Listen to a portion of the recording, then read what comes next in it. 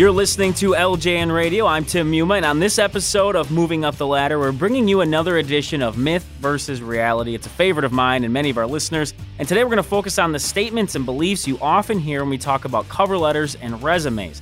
Now, to give us some insight into what we should or shouldn't believe, we brought back Mike Perry. Mike is the president of Zarka Financial, and perhaps more importantly for this episode, he brings with him more than 30 years of experience as a hiring manager, so he clearly knows what works on those resumes and cover letters. Mike, welcome back to LJN Radio.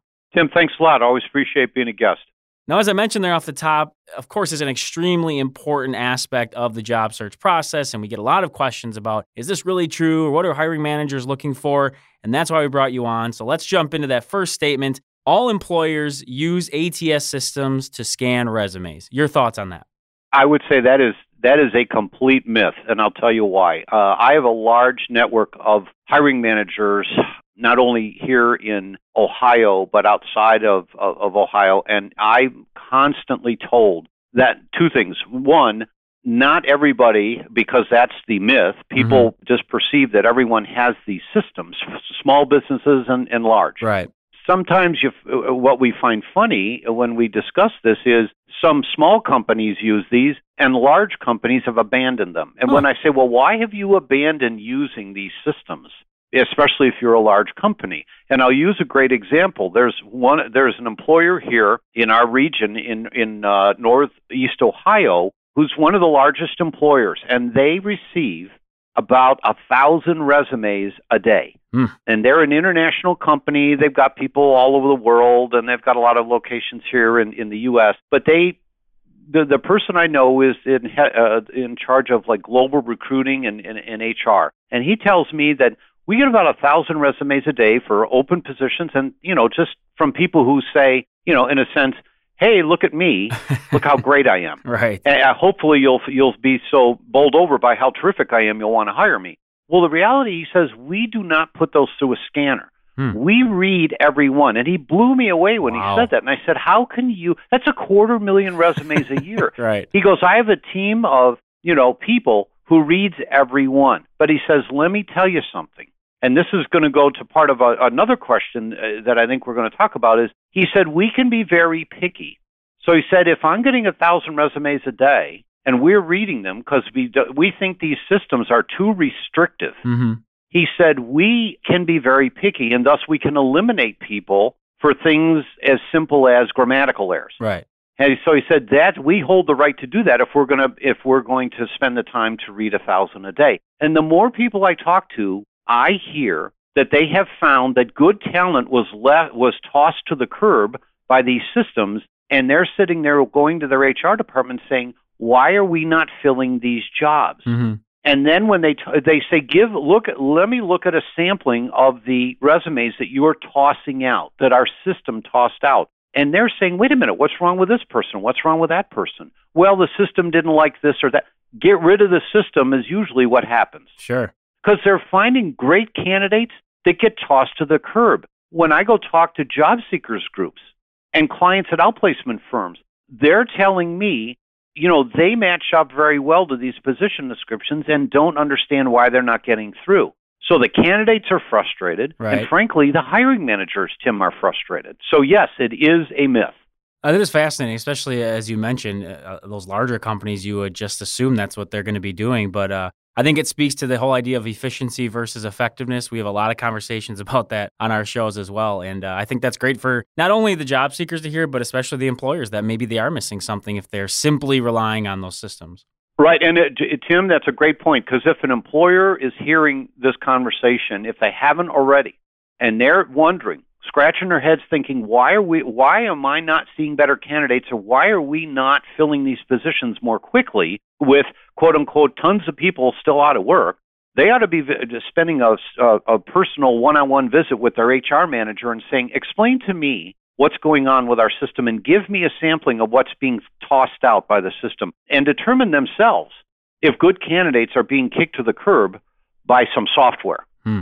Well, a good start for this myth versus reality. I think that definitely turns things on its head a little bit. So let's see what we have going forward. The next one, the statement that we often hear and see: resumes should be customized for each job opportunity. Your thoughts?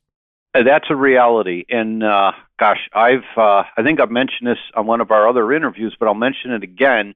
Over the last just 6 years or so, I do a lot of pay it forward stuff, one-on-one resume reviews with people. I've done over 1,500 resume reviews one-on-one over the last 6 years. Wow. And what I find is the vast majority of candidates are sending a generic resume to everyone. Really? And these people are crying the loudest to me, saying, "Look at this resume. I'm sending this to everyone, and it's my sales resume or my operations resume right. or my administrative assistant resume, and no one is calling me back." And I'll say, "Well, let's look at a couple of the jobs you are seeking." "Oh yeah, I love this job. That's my dream job." Well, Tim, I'm going to tell you something. You could find, and this is great homework for your listeners. This is something I put people through all the time. Go and do an online keyword search on an online job board and put in a skill set or a job title. Let's say, sales manager. Pick 6 companies, no less than 6, where you find a job description. When you read it, you say, "Wow, that's my dream job." Okay, print it and then take an Excel sheet or a legal pad and strip it down to its bare essentials and write down all of the key skills and traits that hiring manager wrote for that company's sales manager job opportunity. What you're going to find, Tim, is that you could look at 6 different sales manager job descriptions, and they will be different. Right. One finds communication as their most important, and another company could care less about communication. If you send me a resume that doesn't touch on the key skills that I'm looking for, unfortunately, some poorly trained HR generalist who's looking at a cheat sheet of keywords and looking through 500 resumes or 1,000 a day, right, is going to quickly get through your resume and not see these keywords, and you're not going to make it to even the first cut. I'm telling you, as a hiring manager, in the position description, that is your roadmap to being my ideal candidate. Right. If you're not giving back to me what I'm asking for, and the first place I see it, of course, is your resume, why would I think you're my ideal candidate? I wouldn't. Here's a great example of how people can miss this and miss a great opportunity. A gentleman who was a good friend of one of our clients sent me a job description and a resume, and he said, "Mike, you preach customizing all the time. Did I do a good job?" I looked at the job description first, and I found that whoever wrote it in 5 paragraphs of a job description wrote the word coaching 6 times. Ooh, wow. The word coaching, obviously the skill of coaching, was exceptionally important to that person. They wrote it 6 times in a 5-paragraph job description as a skill that was required. Tim, how many times, this is a trick question, how many times do you think the candidate had the word coaching in their resume? I'm afraid to say 0. But you would be right. Oh, man. So, Tim, if your job as a hiring manager, if your quest was to look like a genius for hiring a game changer, and you wrote a job description where you wrote 6 times, "I need someone with coaching who can coach this type of person or that or whatever," but I've written it 6 times. Right. And I'm looking at a resume where it's not even mentioned once. Are you going to make me look like a genius for hiring you? Not at all. Right. Matter of fact, you get tossed to the side very quickly. Give me in that resume what I need. You get it from the position description. You can get the cultural tie-ins from the website. Incorporate those kind of things into the resume, and each one will have a little bit of a different flavor. Sometimes they'll be significantly different, Tim, for the same job title. But a different company looks at what their key skills are that work in their company and their culture differently than another company. And your listeners need to get on that train, because those are the resumes that are getting looked at. Great points. And yeah, a terrific example there. As you said, really a roadmap that you're getting from those job descriptions, and sometimes flashing red lights when it comes to a term or a phrase that's being used more than once. So I think an excellent point there when you talk about a reality of catering those resumes. The next one is related, obviously, as we're talking about people looking at the resume. Hiring personnel take 10 seconds to determine if a candidate is a maybe, so at least moving on, or a no. And, the amount of time might vary depending on where you look, but we chose 10 seconds, a nice round number. But what are your thoughts on the idea that it is that quickly? Tim, that's another reality. And because, again, go back to my example of this company that gets 1,000 resumes a day. I mean, even if there's 5 or 6 people, that's almost 200 resumes per day that they've got to run, get through. Right. How quick do you think you would read every word on every page of every resume you ever got? No, nobody has that kind of time. Right. It's funny. I ask people all the time, do you read every word of every article and every newspaper you ever read? Well, of course not. I said, well, why not? Well, because they're not interesting or they're not what I want to read. And I go, well, okay, so don't you think that this is what's going on in HR departments? They're trying to find those key words that they can pick up in 10 seconds. Tim, I've seen times as little as 6 seconds that HR people claim they spend. Yeah, I've seen that too. Think of the little amount you read in 6 seconds. So those keywords got to pop very quickly to even get me to read more. Those keywords or phrases have to be in the first quarter of your resume, or why would I read any farther? I wouldn't. And I love your example of being similar to reading an article, because I think we've all been there. You read the first paragraph or two and you're just like, meh, moving on. And it sounds like the same idea. You're looking basically at a story of this person that you might want to hire. Tim, the other thing that helps a person, and again, we're all human beings. We're creatures of habit. Where our tendencies are so often the same. Mm-hmm. If you read something, if you looked at a resume that was in 8-point font, squeezed out to quarter-inch, margins, and just blasted onto 2 pages, and you saw a resume in 11 or 12-point font with nice, clean 1-inch margins and skipping spaces between sections that was easier on your eyes, which one would you tend to read? You're not going to read the one that looks jam-packed with teeny, tiny, small print. You're not going to do it. Right. Not when you have a stack of them. The days of having 2 or 3 other candidates submit resumes and that's it they were gone 20 years ago. Today's world is hundreds of resumes, almost at a minimum anymore for any job opening. Right. You've got to make it easy to read, and it's got to pop and draw me in very quickly. There you go. And again, everyone listening, you have to understand, Mike knows this stuff inside and out, tons of experience with it. And as he mentioned earlier, helping people out in this area. So make that resume pop right away. 10 seconds, maybe 6 seconds might be the only chance you get. All right, let's go to the next statement as far as a myth versus a reality. Most or all hiring managers read cover letters. That is a myth.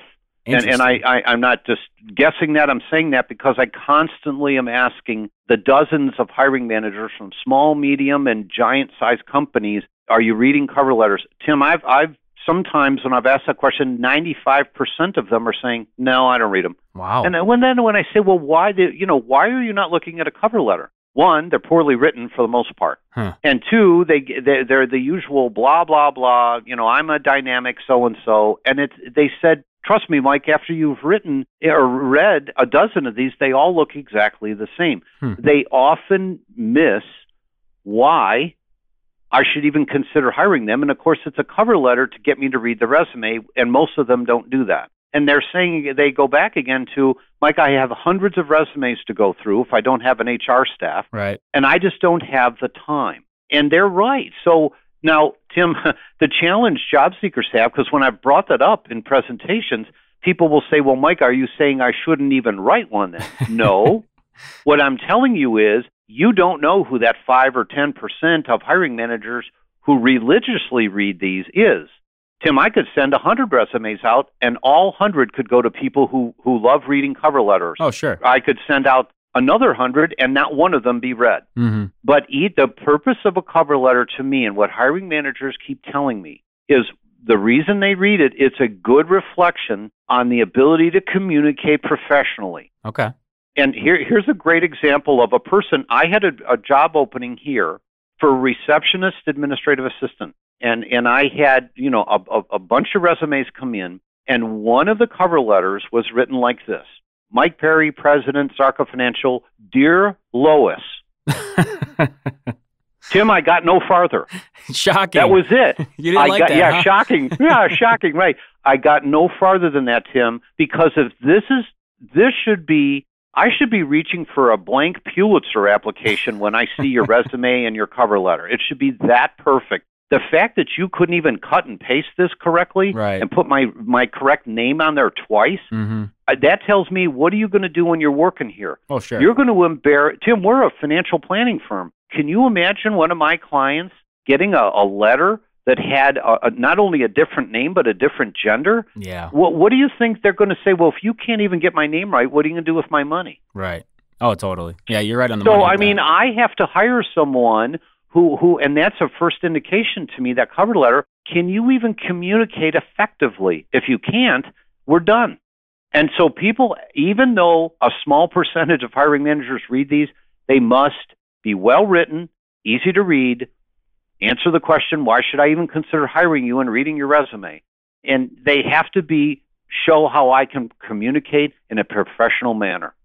Yeah, I'd love to say that I could disagree with anything you're saying, or even the example that you brought up, but we hear it, we see it as well. So I think hopefully people are paying attention to why we do these myth versus reality, and also the impact that these can have. We're starting to get close to time. We have a couple more we want to get to because I definitely think these are going to help out our listeners, again, whether they're on the job seeker side or in some cases the employer side as well. So for this myth versus reality statement, you should make your resume or cover letter stand out with a unique format. So we're looking at, just how it looks, basically. What do you think about that?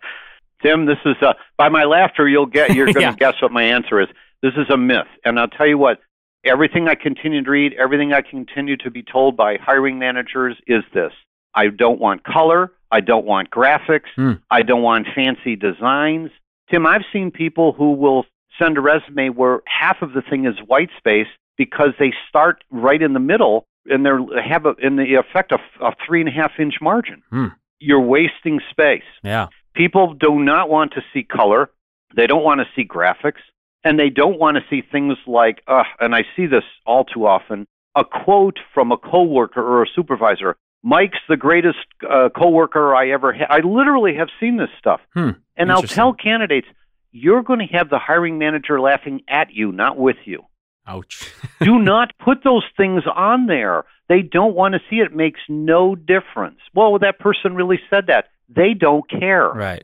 They'll get it from Make them one later. of your references right. then. Exactly. I want to interject quick because I think a lot of people, when they think of the idea of being unique, and obviously you want to be unique in who you are and what you bring to the table, but I think they're hoping that if you're looking through those 500 resumes, that yours is going to stand out because it had that splash of color. But it sounds like it has the opposite effect of like, oh, I don't even know what this is, and get rid of it. I don't know. Is that what you kind of gather from people, or? Yes, exactly. But here's a good example. Let's say you print a resume and you have a hyperlink on there for your email address or your LinkedIn profile. Now, a hyperlink prints in blue. Sure. You know what I mean? It prints in that hyperlink blue color. Yep. Tim, if my name is on there, think of yourself looking at a newspaper that's black and white. Advertisers pay big money to do what they call spot color. Why? Because your eyes immediately go from all the black and white to the one piece of color. So if your name and everything else on the resume is in black and white, but your email address is in color, where do my eyes go? They go to the email address. Right. And the email addresses often that I see don't have your name on them. Yeah. And so I have no clue then in that 6 or 10 seconds whose resume I'm reading, because you drew my eyes away from your name. And that becomes one of the most important things. You do not want me to forget your name. Right. No color, no graphics, no logos. I don't need logos for the companies you used to work for. I'm not hiring you because you can cut and paste a logo on a Word document. Now, if you want to get fancy, have your own online, have your own personal website. This is great for people in marketing, design work.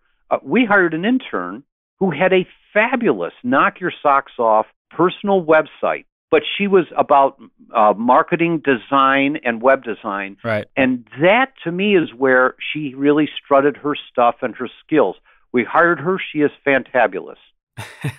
But that's where you make your mark, not trying to put those colored pictures on a 2-page resume. Your resume is about your accomplishments that deal with the skill set you said you needed. I needed as a hiring manager that I wrote in the job description. I don't want logos. I don't want color. I don't want graphics. Make it easy to read. Remember, Tim, 6 or 10 seconds. Yes. Don't make my eyes go somewhere else to some logo or graphic, because you're chewing into that 6 or 10 seconds and all I know is you know how to attach a logo or a graphic or some color to a piece of paper. So what? No, I agree with what you're saying, and I think that's a great point. I like how you tied it in some of the other stuff we've talked about as well. Again, hopefully people are listening to this and paying attention, because this isn't just smoke that you're blowing here. This is experience. This is people you talk with. And again, I hope that this is a good resource for people that are listening. We got to our last one. We're very low on time, but I wanted to get it to you and give me a quick statement on it, because people always think, like, really, is this true? Employers will throw out a resume or a cover letter if there is one spelling or grammatical error.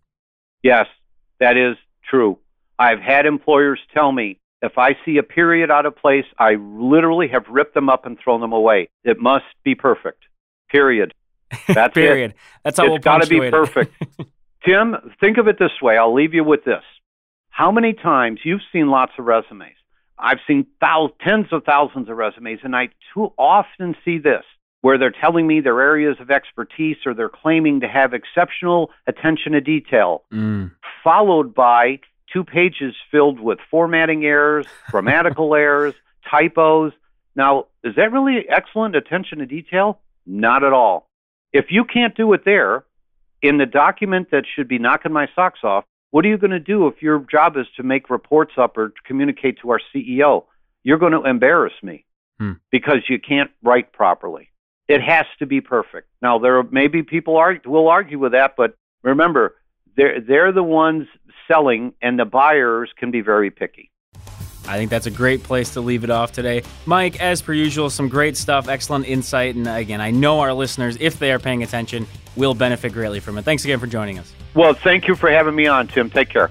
Unfortunately, we are out of time, and we have to wrap up this episode of Moving Up the Ladder and our Myth versus Reality segment on cover letters and resumes. Again, we were speaking with Mike Perry, president of Zarka Financial. Always brings us some excellent stuff that we can talk about. If you'd like to get in touch with us, you can send us an email, ljnradio@localjobnetwork.com, or reach out to us on Twitter @the LJN. Once again, I'm your host, Tim Muma. Take care, everybody.